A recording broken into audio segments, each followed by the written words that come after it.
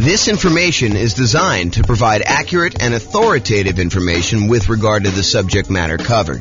It is offered with the understanding that the presenters are not engaged in rendering legal, accounting, or other professional services. If legal advice or other expert advice is required, the services of a competent professional should be sought. Welcome to the Arlington Real Estate Investing and Real Estate Financial Planning Podcast. Learn all about investing in real estate in Arlington, Texas, with a combination of real estate financial planning and modeling with numbers specific to Arlington. Plus syndicated, more generalized recordings of live and pre-recorded real estate investing classes. Not all of them specific to Arlington. Be sure to stay tuned after the podcast for a message from our sponsors. Well, good morning and welcome, everyone. This is your host, James Orr, and I have a pretty exciting class today. Today's class is all about improving cash flow by buying down your mortgage interest rate when buying investment properties. It's called Buying Down Mortgage Interest Rates for Real Estate Investors. And let's jump right into it because there's quite a bit to cover, and I want to make sure we get through it all. So today we're going to be discussing primarily buying down your interest rate when buying a rental property. The way that I'm going to do this, there's a spreadsheet that Brian made, which I'll provide a link in the show notes to. But the spreadsheet actually allows you to go contact your lender, get a bunch of the buy down rates that you can get from your lender, enter them in the spreadsheet, and it does a bunch of math for you. And then you can make a decision as to how far down, if any at all, that you want to buy down your interest rate. And that is the way that he does it is one way of calculating the return you'd get from buying down your interest rates. There is an alternative way of doing this, and that is to calculate the internal rate of return that you would get on that extra money that you'd spend buying down the interest rate. And arguably, some people, including me, might suggest doing it with an internal rate of return calculation. However, that's not what we're going to cover today. And the way that we're going to do it today, I think is completely valid. I think it's just a slightly different way of looking at it and a probably easier way to understand than internal rate of return for most folks. Okay, so this can be a really good strategy for improving cash flow. And as you might see, one of the alternative strategies to this is, you could take this extra money and decide to put it down as additional down payment instead of taking that money to buy down the interest rate. And in some cases, I would say most cases, you would be better off buying down the interest rate. And we will look at that math. Now, there may be a time factor component to that, where if you're only going to hold the property for a year or two or three or whatever you're going to do there, it may be better for you to not buy down the interest rate. It may be better for you to put more down or to not put more down and just deal with whatever negative cash flow or slightly less than ideal cash flow you'd get by not putting more down or buying down the interest rate. But that's something for you to decide. Because if you remember, I'll kind of tie this back into when we talked about achieving financial independence. There are some folks who are buying properties that they intend to have and hold forever, and that is going to be part of the income they receive when they're financially independent. These are properties that you expect to hold in your portfolio indefinitely. Like you do not plan on selling them at all. And then there are other properties where people would buy in order to get a really good return on, especially that early on, that like excellent return on equity you get when you own a property for the first few years and your equity is relatively small because you're highly leveraged and you're able to get like almost like rocket booster type returns on that. Some people are going to buy properties to get those rocket booster type returns with the intention of trading them up for something else, doing a 1031 exchange and buying something larger, or selling off those properties, paying all the expenses on them, the capital gains, the depreciation recapture, the real estate commissions, if you've got any of those going out, and closing costs, if you've got those going out, and then take that money and then use that in order to stabilize your returns elsewhere, whether that's investing in something else like stocks or bonds, or taking that money and paying off existing loans. So depending on whether this is a property that you plan to hold forever in your portfolio, or a property that you plan on holding for a short period of time and then doing something else with it, you may or may not choose to buy down your interest rate depending on the hold period. I'll also add in one additional wrinkle. If your plan is to buy more properties than you need, like let's say you intend to have 5 free and clear properties in your portfolio at the end. Let's say your plan now is to go out and buy 12 properties. with the intention of you're going to eventually sell off 7 of them and pay off the remaining 5 so that they're free and clear. Well, if you're going to pay off the remaining 5 early with proceeds from selling the extra 7, then you may not want to buy down the interest rates on the 5 either, because those are ones that you will not hold the loan for full term. And so these are things that you should decide. And the reason why we covered those in previous classes before we get to this point is you should decide which properties you plan to have in your portfolio at the time when you are financially independent and how you plan to get there. Like, do you plan on paying off these properties early? And a lot of times we make these plans and they change, but realize that you should have this plan going in. Okay, now that I've given you some background and context, let us talk about doing buying down interest rates when buying a property. Today, we're going to focus in on buying down the interest rates when you are purchasing a property.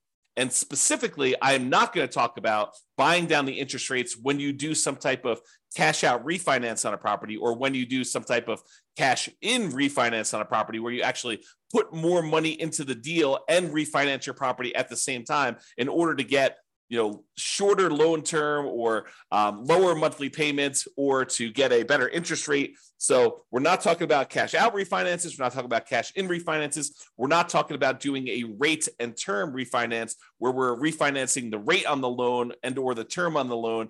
And we're definitely not talking about recasting a loan where you have a lump sum of money and you want to reduce the payment on your existing loan without changing the other terms of the loan. You just want to kind of like make a $10,000 additional payment on your property and reduce the monthly payment by whatever it is, $50, $100, somewhere in that ballpark, depending on how much time you've got left on the loan. But we're not talking about that either. This is specifically buying down your interest rate when purchasing a property. Okay. Big picture. When you go to get a loan, the interest rate you get on the loan can be changed by how much you either pay and give to the lender, or how much the lender gives you as a credit to take a higher interest rate. So you can voluntarily take a higher interest rate and have the lender give you a credit to help cover closing costs. So you go to a lender and then you tell them, hey, look, I'm thinking about getting a loan. They tell you, okay, the rate right now, if you don't pay any points at all, is going to be 0. It's going to be 7%. 0 points in, 7% loan. However, if you are willing to take 7.25 as your interest rate, we will give you $3,000 or $5,000 or $8,000, whatever it is, as a credit that you can use to cover some of your closing costs. Or you can give us some money and we will give you a lower interest rate. If you sort of like give us $5,000 in advance, we will, instead of giving you 7% of your loan, we'll give you 6.75 as an example. So it can work both ways. You can pay money in order to have your rate lowered, or you can receive money as a credit from the lender in order to take a higher rate. Now, the money you receive is not able to be used for down payment. Down payment is completely different. The money you receive can only be used to cover like closing costs, not down payments. Okay, now, when we're discussing this, for the sake of this class, the change in the interest rate we're talking about is for the life of the loan. Okay. There are other loan programs where you could go in and the lender will say, I'll give you a 2-1 buy down type of loan where for the first year you get a really low interest rate. For the next year, you get a slightly higher interest rate, but still lower than what it would normally be. And in year 3, you're getting your normal interest rate. You can have a seller, a lot of times it's a builder, paying a lender in order to buy down the interest rate for you for a period of time, like a temporary lower interest rate. That is not what we're discussing here in this class. This class, we're talking about you paying a fee to the lender, and in exchange, the lender is lowering the interest rate for the life of the loan. So if you were going to get a 7% loan, now you're able to get 6.875, and that lasts for 30 years. Or until you pay off the loan. So you can pay off the loan organically over that 30-year period if it's a 30-year loan. Or if you make extra payments on it, it could get paid off sooner. So that interest rate would only last until the loan is paid off, you making extra payments. Or if you go sell the property, then the loan gets paid off and you no longer have that interest rate. Or if you refinance the property and get a new loan on it, then you get rid of that interest rate. So realize when you're buying down these interest rates, you almost need to plan out what you're going to do with your property. You need to do some loan planning and say, I plan on having this loan for 5, 10, 15, 20, 30 years until it's paid off. So as one example, I have a loan on my owner occupant residence, and the loan is at 2.25%. It's a fixed rate 30-year loan. I am probably never paying that loan off. The loan is at such a low interest rate that I would rather have that money sitting in CDs or buy another free and clear rental property instead of paying off the loan on my owner occupant property. But it helps to know when you get a loan how long you're going to have that. Okay. Now, there are other things you could do where you get these short-term interest rates, which we talked about, like that lower payment for the first 2 years. Again, we are not discussing those. Okay. So I mentioned the word point. What is a point when you hear a lender say a point? Like you may hear them say, look, your interest rate is 7% with 1 point, or 6.5% with 1 point, or 6.5% with 2 points. A point is money that you pay to a lender upfront to get the mortgage interest rate. It is non-refundable. It is a fee that you pay to the lender in order to get an interest rate. And they can be positive where you pay the lender points, or they can be negative where the lender gives you a credit in order to do that. From the lender's perspective, it almost looks to them like money now instead of interest later. So they're like, look, you can pay me $5,000 now, and I will give you a lower interest rate so that I'll collect less interest over time in exchange for a little bit of money up front. Now, 1 point is 1% of the loan amount. So if you're buying like a $500,000 property and you're going to put 20% down as an example, that means you'd be putting $100,000 down on a $500,000 property. So you'd get a $400,000 loan. Then 1 point of a $400,000 loan is $4,000. And to be absolutely clear, this is not part of your down payment. Any points you pay are in addition to the down payment you need in order to get the loan. They're in addition to other closing costs you might have for getting the loan. And the points you pay are not part of your monthly payments. It's not like if you pay points, then those count as part of your monthly payment. Okay. Points are separate things you pay to a lender upfront. They're non-refundable that affect your interest rate on the loan. Okay. That's what points are. So let's talk about what par rate is. The par rate on a mortgage is the mortgage interest rate you'd get if you paid exactly 0 points. You did not buy down the interest rate at all, and you did not receive a credit to accept a higher interest rate from the lender. The par rate is the interest rate you'd get if you didn't pay them any money and they didn't give you a credit to change the rate at all. Now, rarely does the par rate land on like one of these round interest rates. It's not like they're going to be the par rate is 6.00% or the par rate is 6.5 or the par rate is 7.00.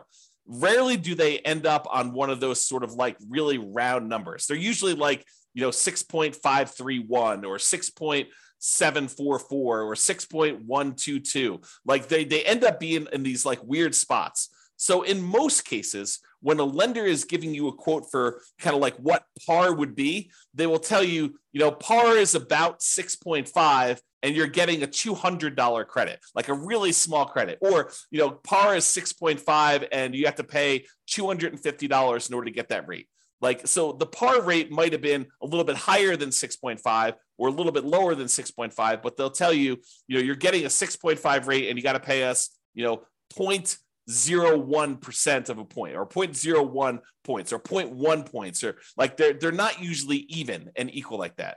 So you'll usually end up paying a little bit more to buy down the rate or a little bit less to get a credit in order to get at that round interest rate. So par rate is not usually on an even number.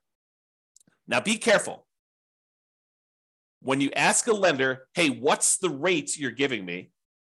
Be careful that you understand what the terms of that rate are. And what I mean by that is some lenders will automatically default to giving you a rate with 1 point. So you can't just call a lender up, and we cover this, and we'll cover it again when we go through the class on how to compare loans, but I have a class on how to compare loans with different lenders. You can't call up a lender and say, hey, what's the rate today? Because one lender may automatically assume that all of the rates they quote are with 1 point, and another lender may automatically assume that the rate they want to quote you is the one where you get the smallest credit. So And the rates may be, a quarter point difference or more, depending on what you're looking at. So you can't say to them, do this, because they're not necessarily quoting you the same thing. You need to understand what the charges are for that loan to make sure you understand what they are giving you. So when you call them up, say, what is the rate? What is the par rate right now with no points? And believe me, sometimes you need to clarify with them that that's what you want, because they will still sometimes give you the wrong one. So oftentimes it's better to get the sheet showing what the buy downs are and what the credits are. And so you can figure out your own par rate to make sure you understand that they're giving you something that you can compare to someone else. Okay.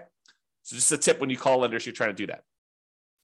Now, so let me paint a picture for you. You're about to buy a property. Okay. You have enough money set aside for whatever down payment you need.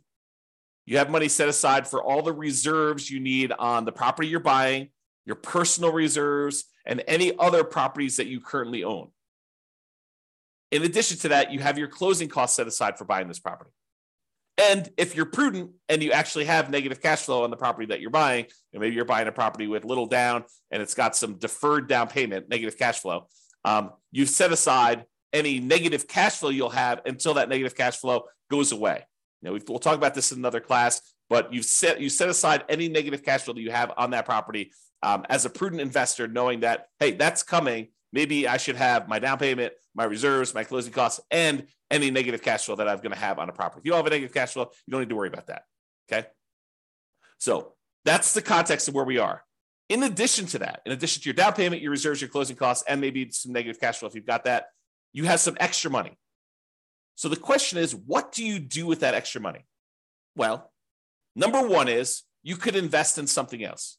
You could say, I'm going to keep this money on the sideline and I'm going to use it to buy my next rental property, my next down payment, next reserves, next closing costs, all the stuff you need there. You could take that money and you could use it to market for off-market deals. Try to find some type of creative financing situation where you do some marketing and you look for a motivated seller where you can negotiate owner financing or subject to wrap financing or lease option or whatever you're doing there. So you can use it to do marketing to find off-market deals. You can make improvements to a property to improve cash flow, whether that's the property you're about to buy or another property that you own. You're like, if I went and I converted this property to, kind of like closed in the garage or added an extra bedroom or, added a RV parking spot or whatever you want to do in order to make improvements, you could take that money and you could get improved cash flow with it. You could hire a property manager to buy back your own time.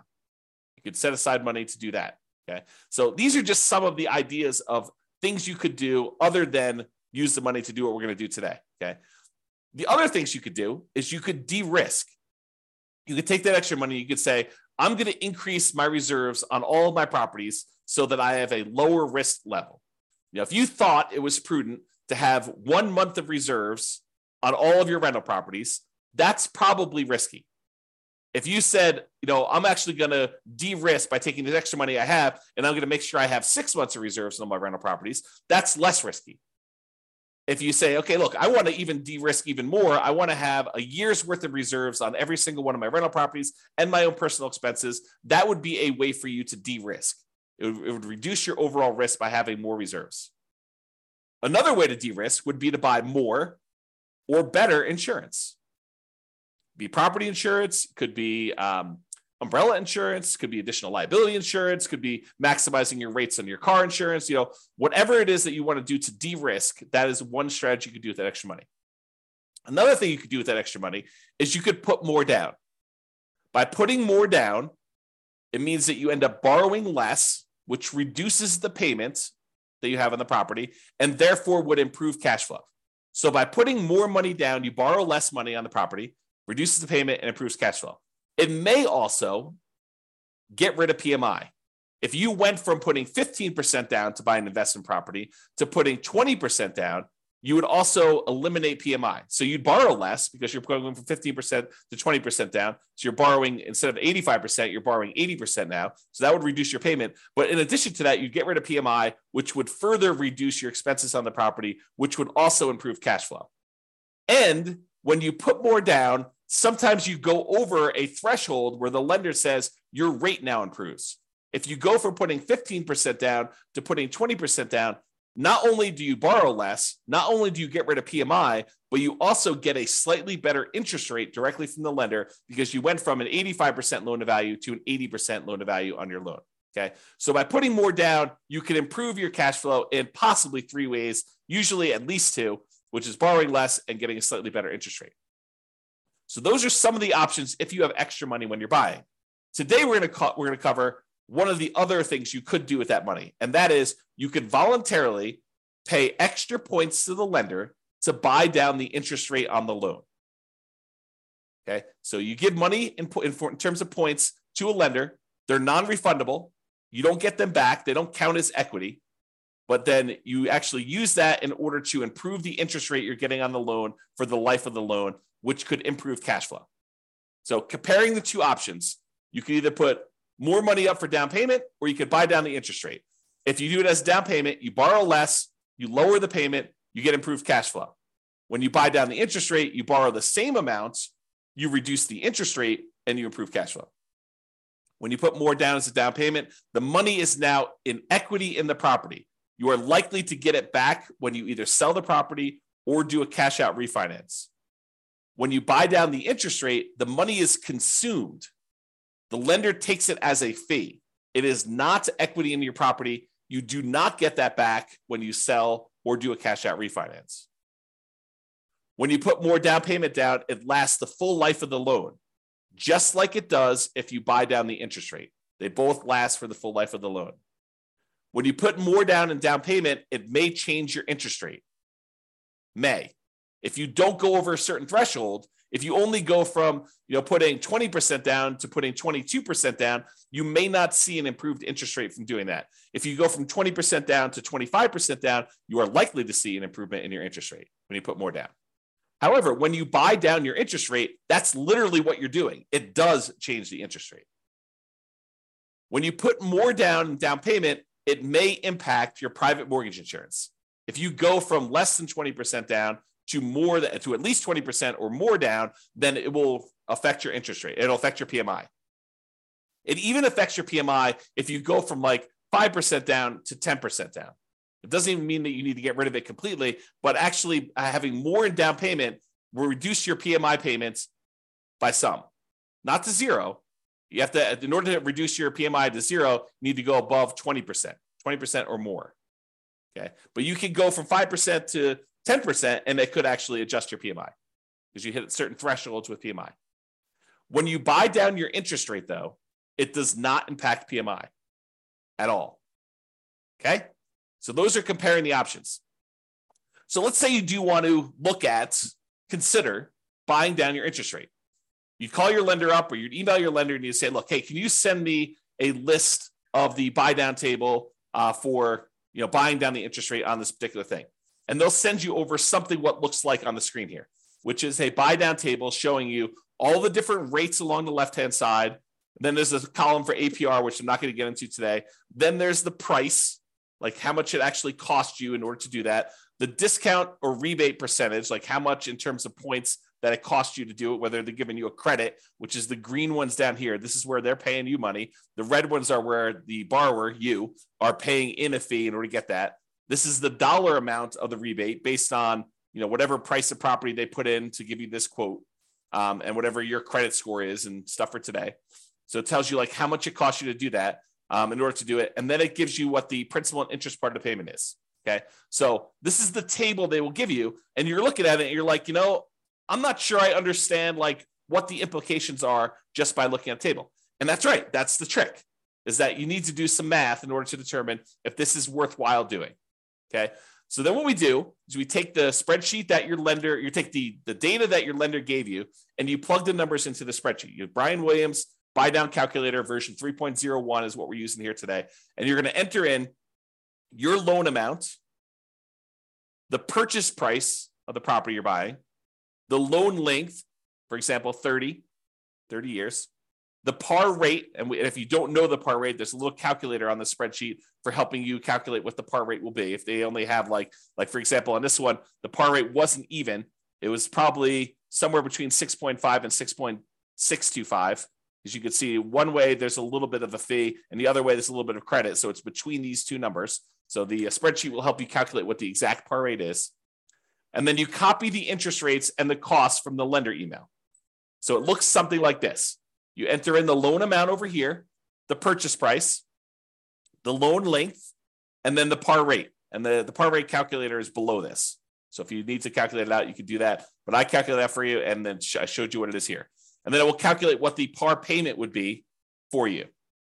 So it'll actually do that calculation. Then you put in the interest rate. It usually like files them down here if you're doing that. But if you're doing ones from your lender, you may want to copy them manually into here. And then you put the cost in from the thing. So 6.875 is $2,366 credit. So 6.875, $2,366 credit. So that's what you're doing. You're putting in this rate and this number here. Okay. So when you do that, the spreadsheet will then do a whole bunch of calculations for you here. It's going to tell you the difference between how much it costs you in order to buy down the interest rate from here to here, the difference in those costs. So for example, if you were going to go get 6.875, they would give you a credit of $2,366. If you want to get 6.75, it would only cost you it would only give you a credit of $803. So the difference between these two is $1,563. So it shows you the difference in cost in going from one to another. Then it shows you what the average cost per like tier to get down to here would be. So it shows you what the average would be. And then this does a whole bunch of stuff, calculation of points. You can ignore all that. And then the payment if you bought it down. So this tells you what your new monthly payment would be. And then it then calculates what the difference is between your par payments and what this new payment is, and shows you what the difference in payment was. So for example, this is an $87.57 higher monthly payment than what your par rate for receiving a credit of $2,366. Hold on one second. Sorry, I had to clear my throat. Okay, so with that being said, you can see here that when you buy down the rate a little tiny bit at 6.5, you end up getting a $30.52 better payment, which if you multiply by 12, you're getting $366.26 better cash flow on your property by buying down the rate there. And you can see there are ones where you're getting significantly better cash flow. For example, if you buy down the rate all the way to the max, you get $5,795.31, almost $5,800 better cash flow for the year. Almost $500 a month better cash flow by buying down the rate. Now you got to say to yourself, is it worth paying this amount of money in order to get that rate? That's what we're going to look at.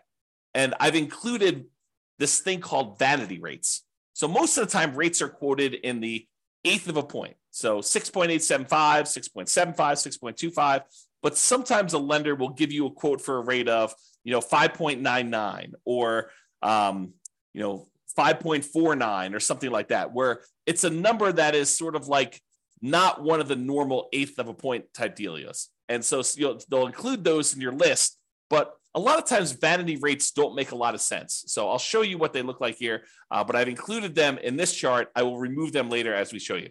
Okay, continuing on. So this shows you what the difference in cost was when buying down your interest rate. And what I want to point out to you is that the amount it costs to buy down your interest rate 1/8 of a point is not the same. And it's not linear. It doesn't automatically increase as you go up. Okay. So this red line shows you where the par rate is. These ones are credits. These ones over here is you're paying a fee in points in order to get a lower interest rate. But in order to change your interest rate, from it's got the vanity rates in there. So let me go remove the vanity rates here, but it shows you the difference. So for example, right here, in order to go from 6.25 to 6.15, it costs you a difference of $1,662 or $1,078. It's cheaper to go to this one than it was to go to this one. That's what we're showing you here. Okay. So I've got some vanity rates in here. I've got like 6.49 and 5.99. I'm going to go and remove those. I'm showing you where they are, and I'm going to show you that I'm now remove those in the charts. Here's where they were in red. Now that I've eliminated those, now we've got only showing ones where we have the eighth of a point difference. So you could see it a little clearer by removing those extra vanity rates. Okay. So when you go from 6.5 to 6.375, it costs you about, I don't know, whatever that is, $200, $210 more to do that. When you go from 6.375 to 6.25, it costs you another $200 more. But to go from 6.25 to 6.125, it's like $600 less. And there are these inefficiencies in the market for buying down your rates. And part of what you're looking at is taking advantage of these inefficiencies. They will sometimes tell you, look, we would prefer you to buy down here, but we'd prefer you don't buy down past this certain level. Like as one example, if you wanted to go from 5.125 to 5.5, I'm sorry, from 5.125 to 5 even, the difference in buy down for these is significant. It's like $1,400 more. So this may be a spot where you might consider not buying down the extra amount. Or here might be one where you consider not buying down the extra amount. Or here might be one. You can see whenever it goes and it gets more expensive to buy down to the next level, you got to wonder, is it worth it doing that for me? And we're going to do some additional math, and I'll show you that. But realize that they change. It's not uniformly one price to buy down to the next lowest interest rate tier. Okay. Same table before. I've just now eliminated the vanity rates. Not going to go over this. I already went over it again. Now, one of the things we're looking at is the average cost per incremental interest rate.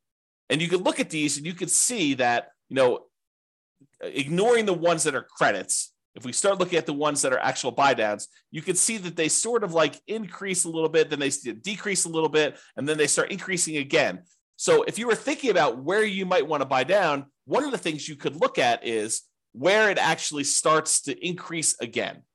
So you can look for these inefficiencies, and I'm going to zoom in and graph this out for you and show you this is the average cost per incremental improvement in mortgage interest rate, the average cost in order to buy down to that level.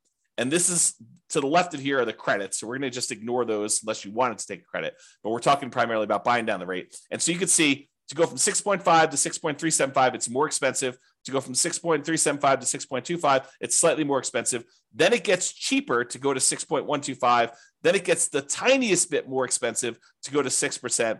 Then it starts getting a little bit more expensive again to go to 5.875.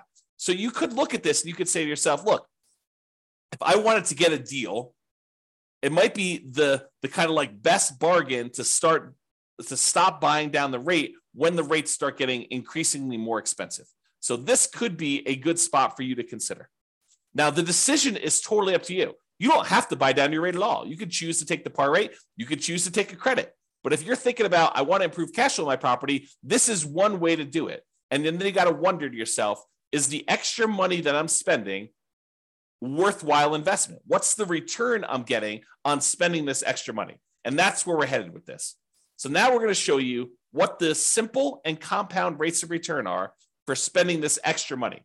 So these are all the different interest rates along the side here. You can't see them, but if you're on the spreadsheet, this is just spread over to the right of the spreadsheet there. And this goes and shows you what your simple interest rate would be after you've paid back the money to yourself for buying down the loan. So this shows you that once you paid yourself back the money in order to get the buy down itself, then you're earning, in this case, 33.6% return on the extra money that you spent. Not bad in terms of simple interest. Now, if we take it and we look at this simple interest over a period of time, you could say after 10 years, including paying back on the initial amount that you borrowed, this one would get you 23.6% return on any extra money you spent here. Now, most people are probably not using simple interest, although there are some times when you'd want to think about it that way. But most people are going to think in terms of compound interest. The money you're getting on the money that you invested over time from a while ago, you want to make sure you take into account that time impacts your return. And so compound interest does that. So in this case, you can look at what your return is over here from seeing different interest rates that you buy down to. And you can see that there's a lot of them, depending on how long out you go, where you get good returns on your money for doing that. So for example, here's how you read this chart. If you bought down your interest rate to 6%, you would have earned over a 15-year period of time, you'd have earned 28% per year simple interest on the amount you spent to buy down the interest rate. So you got to ask yourself, if I'm looking at other investments that I have that give me simple interest, what am I getting on those? And should I take this money and invest it by buying down my interest rate, knowing that this one is paying me 28% return? So you got to compare it to other things you could invest in. We already went over that list. Okay. So that's the simple interest one. Here's the compound interest one. If you decide to look at what your compound interest rate return is over a 15-year period for buying down that loan to 6%, you'd be getting an 11.62% compounding rate of return by buying down that loan and getting your money back. So, is getting an 11.62% return on your money, a compounding annual return rate over a 15-year period of holding that loan for 15 years, is that a good return for you? And I think for a lot of folks, getting an 11%, essentially cash on cash return on investment from buying down the loan is a really good return. Where else are you getting an 11.62% 15-year term cash on cash return on that loan, on investment? That's why it's probably pretty compelling to do that. Now, the more you buy it down, in general, looks like the lower the return you're getting. And the longer you hold it, the lower return you're getting after a peak. Okay? So there's like optimal parts here to do this, but that's the general rule. All right, more down. Sometimes putting more down will improve your interest rate and it will get rid of that PMI. So it'll improve your interest rate and get rid of your PMI. The spreadsheet does not take into account either of these things. It does not show the improved interest rate you get by putting more down, and it does not take into account that you will get rid of PMI. However, it does look at if you put more down and improve that payment by that much, which one's going to be better? Should you have put more down or should you have bought down the interest rate? It'll compare those. It'll show you the difference in cash flow each one will produce for you. And then it could tell you it would have been better for you to buy down the interest rate or it would have been better for you to put more down. So let's take a look at the difference between putting more down or buying down the interest rate. Okay. So if you took the dollar amount that it cost you to buy down your interest rate to 6% and you use that as an extra down payment instead, your cash flow would be $1,729 per year better to buy down the mortgage interest rate. So this just shows you for each one of your rates how much better it would be or how much worse it would be. If it's negative, it means that it would be better for you to put more down. If it's actually positive, that means it would be better for you to actually have bought down the mortgage interest rate. And by how much? So it'd be $1,729 per year better for you to have bought down the interest rate if you bought it down to 6%. If you bought it down to 5%, it would have been $4,055 per year better for you to have bought down the interest rate. This just shows you what is going on there. Okay. And this number comes from this table. This is part of the spreadsheet, Brian's spreadsheet. So basically it shows you what the payment would be if you use the cost to pay down the loan, to buy down the loan as a down payment instead. So it calculates what that would be. Then it shows you what the payment difference would be. Then it multiplies that by 12 to give you an annual difference in payment. And then it tells you some other calculations. So the annual difference in payments here is there. Okay. So it kind of gives you an idea of those numbers. All right. Hold duration. In general, the longer you hold the property, the better off buying down your interest rate will be. You can't expect to spend money and then a year later pay off that loan and expect it to be profitable for you. You're going to end up, it's going to be ugly for you because you're going to spend all this extra money to buy down the rate, which you only got a benefit for a year. But if you get that benefit for 5 years or 10 years or 15 years or 20 years or 30 years, it tends to be better if you do it that way. And so this table, part of Brian's spreadsheet, shows you how much better it would be by how long you hold it. Now, I need to talk to you about what's going on in this table because it's not just cash flow anymore. Up to this point, we've been primarily talking about how buying down your interest rate or putting more down have improved the cash flow on your property. Because when you buy down the interest rate, it actually improves how much your monthly payment is, which means your cash flow improves by that amount. Or when you put more down, it improves cash flow because you're borrowing less, although in some cases it improves your interest rate too and gets rid of PMI. Although in this case, we're only looking at the difference between borrowing less as to how it improves cash flow. So it does do that. However, when you buy down your interest rate, something else changes as well. If you remember the 4 areas of return you have when you buy rental properties, there's appreciation. The property tends to go up in value over time. It doesn't matter how much you put down as to how much the property goes up or down in value. If you put 100% down, the property can still go up or down in value the same amount.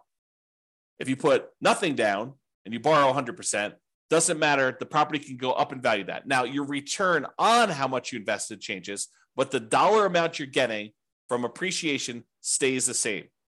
If the property goes up 3%, it doesn't matter if you put nothing down or you put everything down. The same thing holds true for your tax benefits. It doesn't matter if you put 100% down or nothing down, you still get the same depreciation benefit, tax benefits of owning that rental property. However, how much you put down is impacted by, or how much you put down impacts cash flow. The more you put down, the better your cash flow tends to be. If you buy down your rate, the better your cash flow tends to be. Okay. But it also affects something else that most people don't think of, and that is how quickly and how much you pay off on the loan, the debt amount each month. And I'll give you a really simple example of this. If you're buying a $500,000 property and you're getting a $400,000 loan, the $400,000 has to be paid off over 30 years. So you got to pay off $400,000 over a 30-year time period. So a certain amount of that has to be paid off each month in order for you to pay it off by the time it's 30 years later. But if you only borrow $50,000, then the amount of money you have to pay off is only $50,000 over that same 30-year period. So the amount you actually pay off is significantly lower when you borrow less. However, something else people don't realize is when you change your interest rate, it also changes how much you pay off at what point in the loan. The lower the interest rate, the more you're paying off on the loan earlier.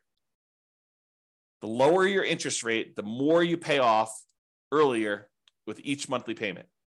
So the amount of equity you gain in your property also changes based on what your interest rate is. So when you buy down your mortgage interest rate, it also changes how much equity you grow in the property and when. What this chart takes into account is both your cash flow difference and the equity difference you get between buying down the interest rate or putting extra down payment down, because when you borrow less, the down payment impacts your equity as well. So it does take into account both of those changes, and it shows you what the difference was. So in this case, if you look at whatever it was here, I think this is probably around, 1, 2, 3, 4, 5. I think this was buying around to 6% or so. So right here, I'm assuming this is the buy down 6%. It shows it on the full table, but I can't see it. It shows you that after 15 years, you'd be $18,331 better if you bought down the interest rate than putting that money down as additional down payment. So this shows you both the cash flow improvement and the equity improvement you'd have by doing that based on hold duration. Okay. Now, buying down your rate or prepaying PMI. So let's say you're doing a nomad strategy or a house hacker strategy where you're thinking to yourself, okay, I put 5% down. I've got a little bit of extra money. Should I buy down my mortgage interest rate, or should I take that same amount of money and should I prepay PMI instead? PMI is whatever it is, $250 a month. I could take $5,000 and I could get rid of that $250 a month. Which one is better? Should I buy down the interest rate or should I prepay this PMI to improve that? And I probably should do an entire class on how to compare these. But for now, the correct way to do that is to use the world's greatest real estate deal analysis spreadsheet, which is free. Just go download it at realestatefinancialplanner.com/spreadsheet and do both options. Do one option where you buy down the interest rate, do another option where you actually prepay PMI, and look at the returns you're getting, all the returns you're getting, because it actually impacts more than just cash flow. Look at all the returns you're getting and decide which one better fits what your specific goal are, what your preferred return characteristics are.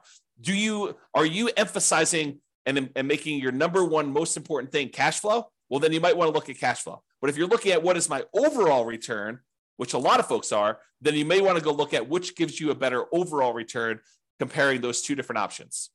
And that's the way to do it. Okay. All right, in conclusion, you could choose whether to receive a credit or to buy down your mortgage interest rate. That's your choice when you go to get your loan.